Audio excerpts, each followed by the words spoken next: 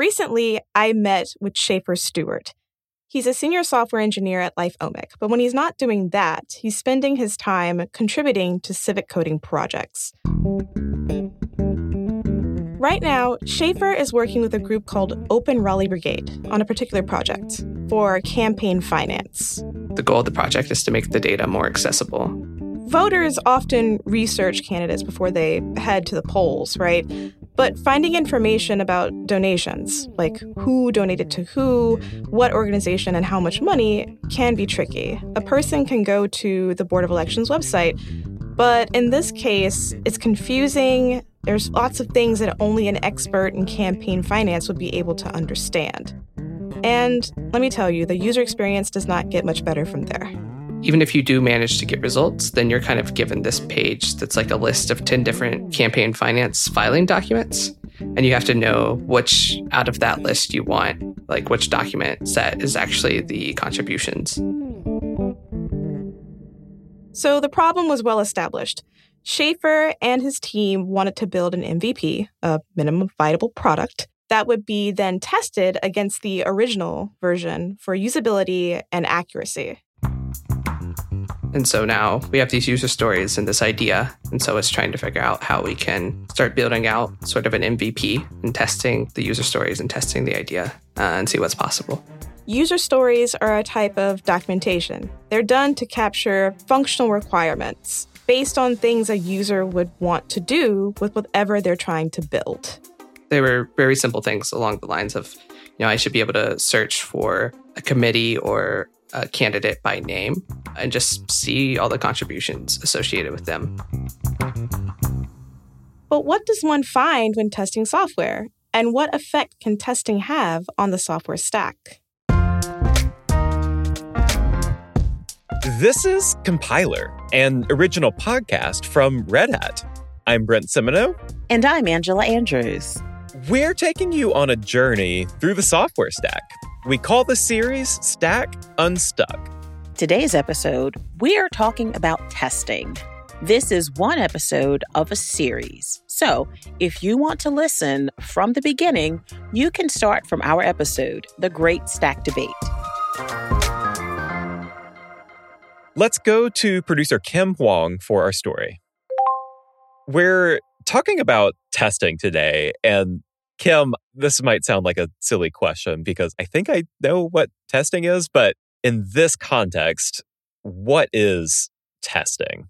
Simply said, software testing is something that is done ideally before something goes to market or it's released for public use, right? You want to make sure that there are little to no bugs. I know sometimes it's unavoidable that bugs come up after a product release, but you want to make sure that the software that you design is doing what it's supposed to do and it's not fundamentally what they say broken on release.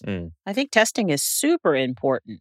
I mean, I know we're talking about stacks here, and this really isn't part of a stack specifically, but it's so integral to every single part of the stack. I mean, I think it shows we want to do testing because we want to make sure that we're getting it right. We want to make sure that we're giving our users the experience that we expect them to have. So it's one of those things that you really can't or shouldn't live without it. I have a couple of questions here. So, Sure. One, who is doing the testing?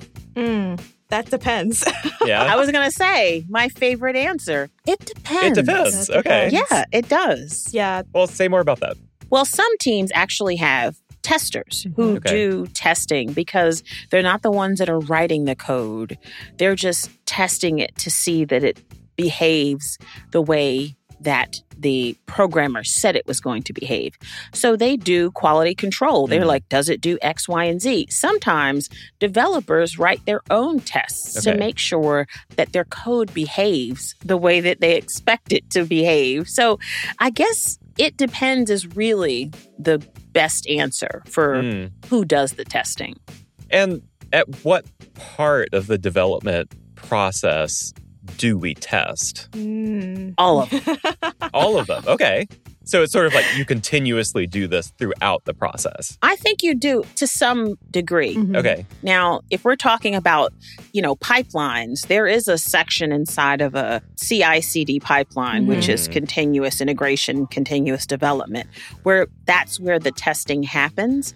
But I think back to when I was in boot camp, where I would write code and I would do little tests to make sure that what I wrote would produce the result that I expected. So it was just me hacking away on my keyboard, making sure that does it really account for all of the variables that could quite possibly be entered here? So like I said, testing happens all over the place. So testing isn't technically part of this software stack. No.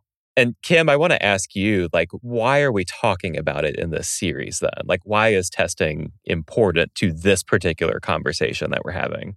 Well, there can be a lot of friction inside of teams about what to test and when to test it, just because you're trying to get something out there and you're trying to get an iteration of your product, kind of like what Schaefer was talking in the first part of the episode. Yeah. You're trying to get something out there as soon as possible. And you feel this kind of pressure even, especially if you're a product owner, for example. You feel kind of like a pressure to get things out there very quickly. So it's easy to kind of forego the one or kind of the lowest rung on the ladder because, you can just skip that. But it's not really advantageous to anyone to skip something like testing.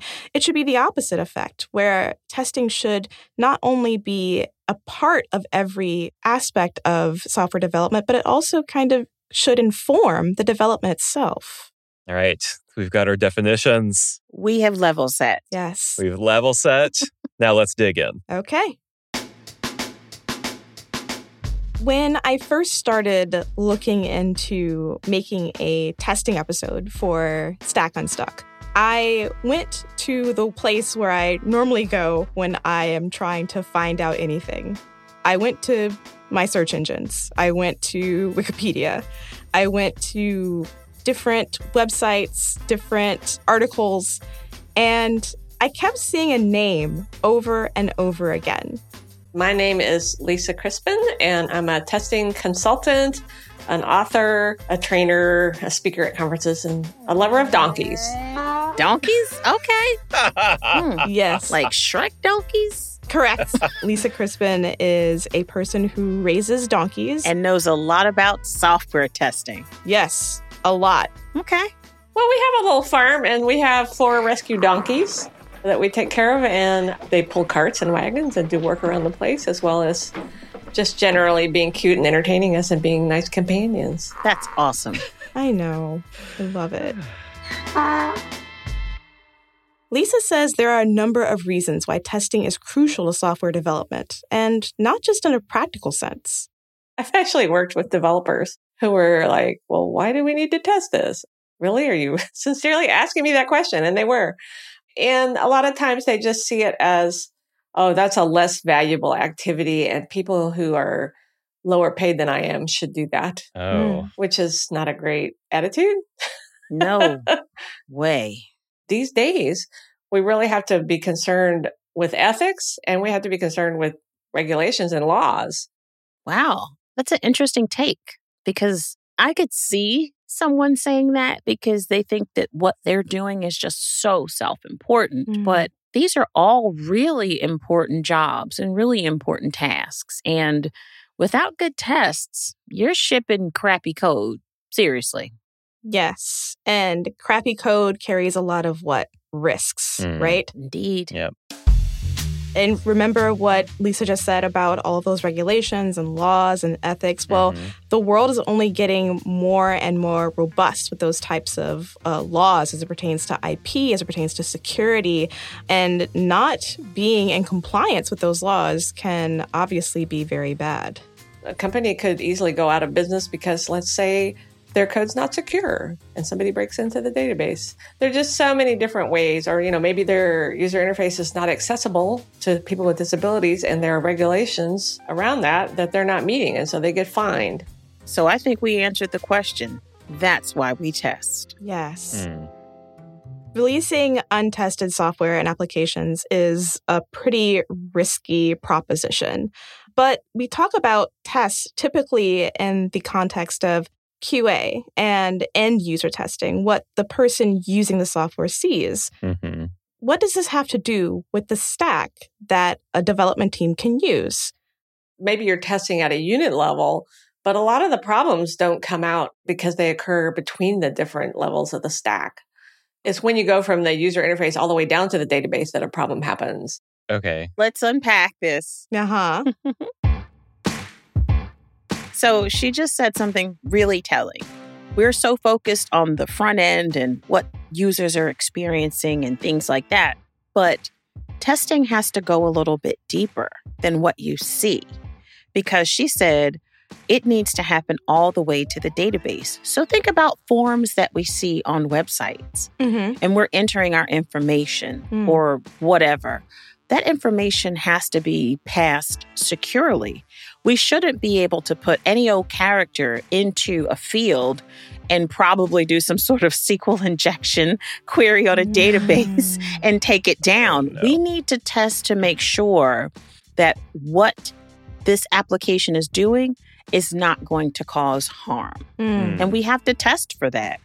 And it seems like she's also saying that if you're just testing in one part of the stack, you're not going to discover all the problems. Exactly. Some of these problems occur between the different components of the stack. Let's talk about that concept of testing at the unit level. Maybe in this scenario, a team can't test at the API level for whatever reason, but they can test at the UI level. Those tests can make development easier. Maybe it lessens the amount of errors and bugs that come back when they actually try to compile everything to make sure that everything can work. So, if these types of tests can be written with each layer of the stack in mind, just like Angela was talking about at the beginning of the episode, how she was in boot camp, a little bit of writing here, a little bit of code there, a little bit at a time, makes for a more effective and more efficient development process. So this makes a lot of sense to me. And that kind of makes me wonder, why everyone doesn't do this. Maybe because it kind of slows down your work. Yep. Okay. You know what I mean? Because if you're working on something and you are head down and you have to really think about how to error-proof and find your bugs, well, that takes away from putting your head down and writing your code. But I think we should give it just as much weight as we do anything else because quality is key. Security is key. Being compliant is key. And if we kind of coupled that into our code writing process, I think it would feel less burdensome. I agree. They do say that time is money. And I understand that sometimes testing code means you're not writing it. But at the same time, you only get one chance to make a first impression. And when you want to launch a product, if you want to launch an app, you want the best experience possible for whatever user or whatever customer you're trying to serve. Lisa does go a bit further about testing. She says that testing isn't just beneficial for development, it can even be beneficial for teams before work even starts. A great example is frameworks like React come with testing frameworks like Jest, which give a lot of advantages over others. And so when a team's thinking about what coding framework to use, they need to look at what testing framework it's using too for the unit level tests. And for things like API level testing or workflow testing at the user interface or in workflow level.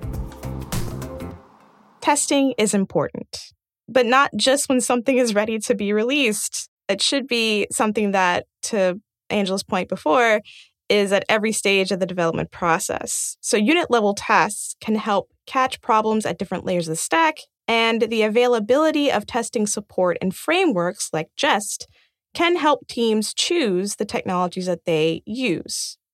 I think that's interesting because, you can decide, well, I want to do X and I want to use this language. Yep. And you're now doing your homework and saying, well, does it come with the testing framework? Yeah. That kind of makes it easier because you're working with a language that you're already really familiar with, hopefully, Yes. right? I think that's interesting that now these, frameworks have their own testing framework. I would guess it would make your job a little bit easier. Yes. So, coming up, we go back to Schaefer. He and his team are starting to delve into the build, and they are going to discover that testing can change a project midstream.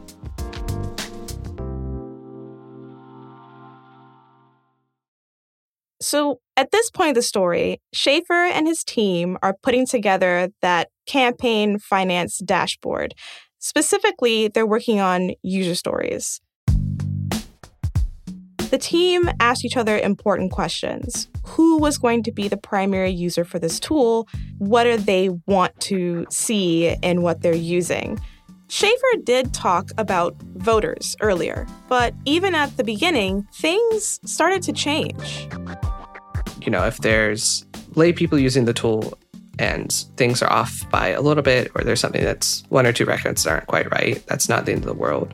But one of our sort of target users is researchers and journalists. And so if these people are using the tool and stuff isn't 100% accurate, then the tool's not really useful for them. If they have to look at the data and the tool and then go back and double check everything against the Board of Elections, which is sort of a time-consuming process. So the first thing that the Open Raleigh Brigade team decided was to clean the data that they already had available. That was so development could start fresh. Having good data is critical. We have to make sure that during our cleaning process, we haven't done anything to misrepresent the data or introduced any inaccuracies into the data. They started that kind of what they call a deduplication process. Okay. And those processes can require scripts to be written, at least to shorten time so that people are not doing this too manually. Manually, yeah. And it also cuts down on errors, right? Because human error is always a factor. Schaefer stepped forward with his experience and expertise to help with this early on, and he wanted to use the technology that he knew to test and see if this could work and kind of address some of the accuracy problems that were happening with the early iterations of the dashboard. And so in this case, I was helping out with it. And so I know Node.js and Postgres. And so that was the tools I picked to try and get it done. So Node.js, which is a runtime environment for JavaScript, and Postgres, which is for the database layer. So he started working with those tools, and then he ran some early tests, like little incremental tests to see if things were working at the time. The MVP gave us enough data that we could take it and start building a dashboard around it. But it didn't really scale well enough as we tried to add additional data. Node and Postgres weren't really the right tools for that. So we did a second iteration, which was mostly Python. So that took us a little bit further. We were able to get more data. It worked better. It worked faster. It was just kind of nicer to use. So they had to find the right tool for the job. Yes. And in order to do that, they had to stop and test the work that they'd already done thus far. And they found out what they were doing wasn't working how they expected. Right. Well, that's the good part about starting early Mm-hmm. and not getting so deep into the process and having to change tools. So, Kim, how else did testing inform their work? Schaefer talks more about testing here, and a lot of what he says is very indicative of the nature of civic coding projects. So I think mostly it's just as we're building, we're testing these things to see if they work as we expect. During our regular meetings, we often would demo the project to show where we currently are. And that was also a good opportunity for people to play around with it and test it. You're on a Zoom call with 10 or 15 people and you kind of show them the tool. And then most of them will pull it up on their own computer and start plugging things in. And then they'll hit an error and they'll let you know right there in the call, testing and seeing what happens if, I misspell someone's name. I throw a typo in there, that sort of thing. And just based on that, sort of refining, fixing sort of bugs or small behaviors that don't really make sense, adjusting those. Well, that's pretty smart because having your team all plugging away, trying to pick something apart and someone finds something, one, you have a bug and you can, file a bug, a Bugzilla. I'm using that term, but you can file a bug. And this is something that you have to program out of your code because it's behaving in such a way you don't want this to happen. So it's kind of cool that they have this ongoing process. And because testing is so important, you have to do it like this. You have to kind of pick it apart, move one piece at a time. And at some point, you're going to find out you're going to have an application with a lot less bugs in it. Exactly. You can even use testing to identify things that are necessary to protect people's information. Things like addresses, phone numbers, items that people may not want everyone to know. We don't include that information in our dashboard because we don't want to make it any easier for people to sort of abuse that sort of information. So yeah, it's a lot of just testing it internally and figuring out what we do and don't like and what we do and don't want to see. They want their dashboard to produce X, and anything outside of X is not what it was meant to do. So they're trying to keep the scope super small. It is a tight line to walk. Yes, people's personal information, you do have to be super careful with exposing that. Yeah. So now that there's a kind of MVP in place, they've been working on this at this point for many, many months, I think since 2020. So it's been actually a few years. And since then, they've built in even more complex user testing, specifically based on some of those power users that Brent was talking about before. One of the main leaders behind the project is a journalist and independent researcher. And so he's reached out to some contacts and colleagues sort of in the journalism community. And we've gotten on some calls with them. And we've given them the tool and had them test and search for people that they're familiar with to start looking at the data and making sure that the data is correct. So it's important that we get sort of these subject matter experts and people who are in the domain to come in and start using it before we release it to a broader audience. Very smart. Yeah. That is very smart because I think you're not going to catch everything in the lab, right? You need people, experts, power users to sort of kick the tires in the wild in some ways. Mm-hmm. Yeah. And you also need a discerning eye, like a kind of like an expert eye to figure out what's missing if there's anything that's missing. I feel like, especially with journalists and people who have that expertise in campaign finance, who are, working a specific beat, or maybe they are working as a political analyst or something, they know exactly what to, in this case, what to look for, what it should look like, what it should not look like, and what is most useful to a user in the end. Yeah, they have that discerning eye. Schaefer says the most important thing is for people that are working on development teams, especially if you're working on projects like this that are so complex. It's important for them not to feel down about having to scrap work when testing gives you a different outcome that you don't expect. It can be easy to feel like you did something wrong, or, you didn't write good enough code, or it can, at times feel like an attack on you. Don't take it personally. And you built what was needed at the time, and now something else is needed, and that's fine. And it might be in a different stack, and that's fine too. I don't think it was a waste of time. When you realize that you have the wrong tool for the job, you're doing your job. Seriously. You don't want to fit a square peg into a round hole. You want to make sure you have exactly what you need. Yep. Because your end user, they depend on that. They really do. So I get where he's saying, like, it could feel like, oh, I didn't do a really good job with this. What did I do wrong? But, sometimes this is not the right tool for the job. So good for them figuring that out before they got way too far along. Yeah.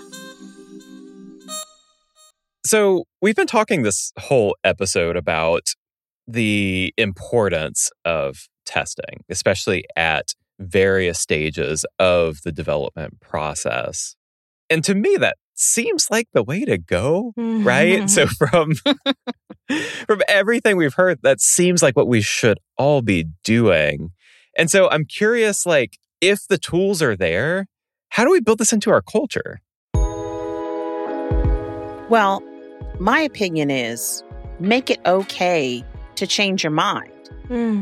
Look at Schaefer's example. When you realize you're not making the best choice, make it okay to switch and pivot.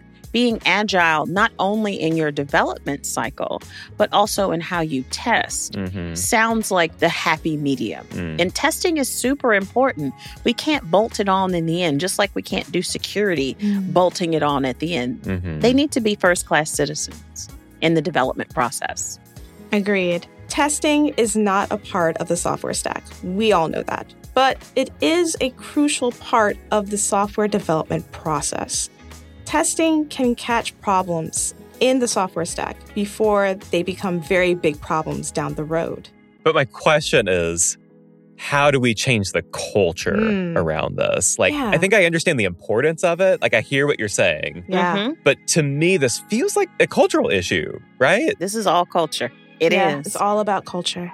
Well, how do you change any culture? You keep talking about it. You make it commonplace. It can't be taboo. Okay. I mean, think about how our language has changed over the years because we realize that this doesn't work. This does not work. We have to figure out a better way. And how do we do it? We have to make it more approachable. We have to make it more accessible. We have to make it okay. And normalize it. We have to normalize it. Exactly. So that's how any culture change happens. Yes. These weren't the ways that we did things. Yeah. And what we had to do is we had to keep talking about newer and better ways. That's literally how you change the culture. It really does have to happen from up top, too. Yes. Because that's where you get your buy-in. And then it all trickles down. Okay, so that's the stack. Did we do it? I think we did. We went through the entire stack from front end to back end. Yeah, I think we did it. Well, up next, we're going to wrap this up, right, Kim? We do have one more episode, though. And it's kind of like our wrap up to go over some of the things we've learned while making Stack Unstuck. And we have a few special guests who are going to come in and leave us with their thoughts as well. Remember, you can go back and listen to any of the previous episodes from front end to frameworks to databases to the operating system. Yeah, check out any of the older episodes. And we want to hear what you think about this series. You can tweet us at Red Hat and always use the hashtag #CompilerPodcast. We would love to hear from you. And that does it for this episode of Compiler. Today's episode was produced by Kim Huang and Caroline Craighead. Victoria Lawton tests our patience at every step of the way. Just kidding. We love you. Our audio engineer is Christy Chan. Special thanks to Sean Cole. Our theme song was composed by Mary Anchetta. Thank you to our guests, Schaefer Stewart and Lisa Crispin, and her donkeys, for their insights. Our audio team includes Lee Day, Laura Barnes, Stephanie Wunderlich, Mike Esser, Nick Burns, Aaron Williamson, Karen King, Boo Boo House, Rachel Ertel, Mike Compton, Ocean Matthews, Alex Trabulsi, and Laura Walters. If you like today's episode, please follow the show. Rate us, leave us a review, share it with someone you know. It really does help us out. We enjoy you listening. We enjoy putting on this podcast for you. Until next time. All right. See you next time.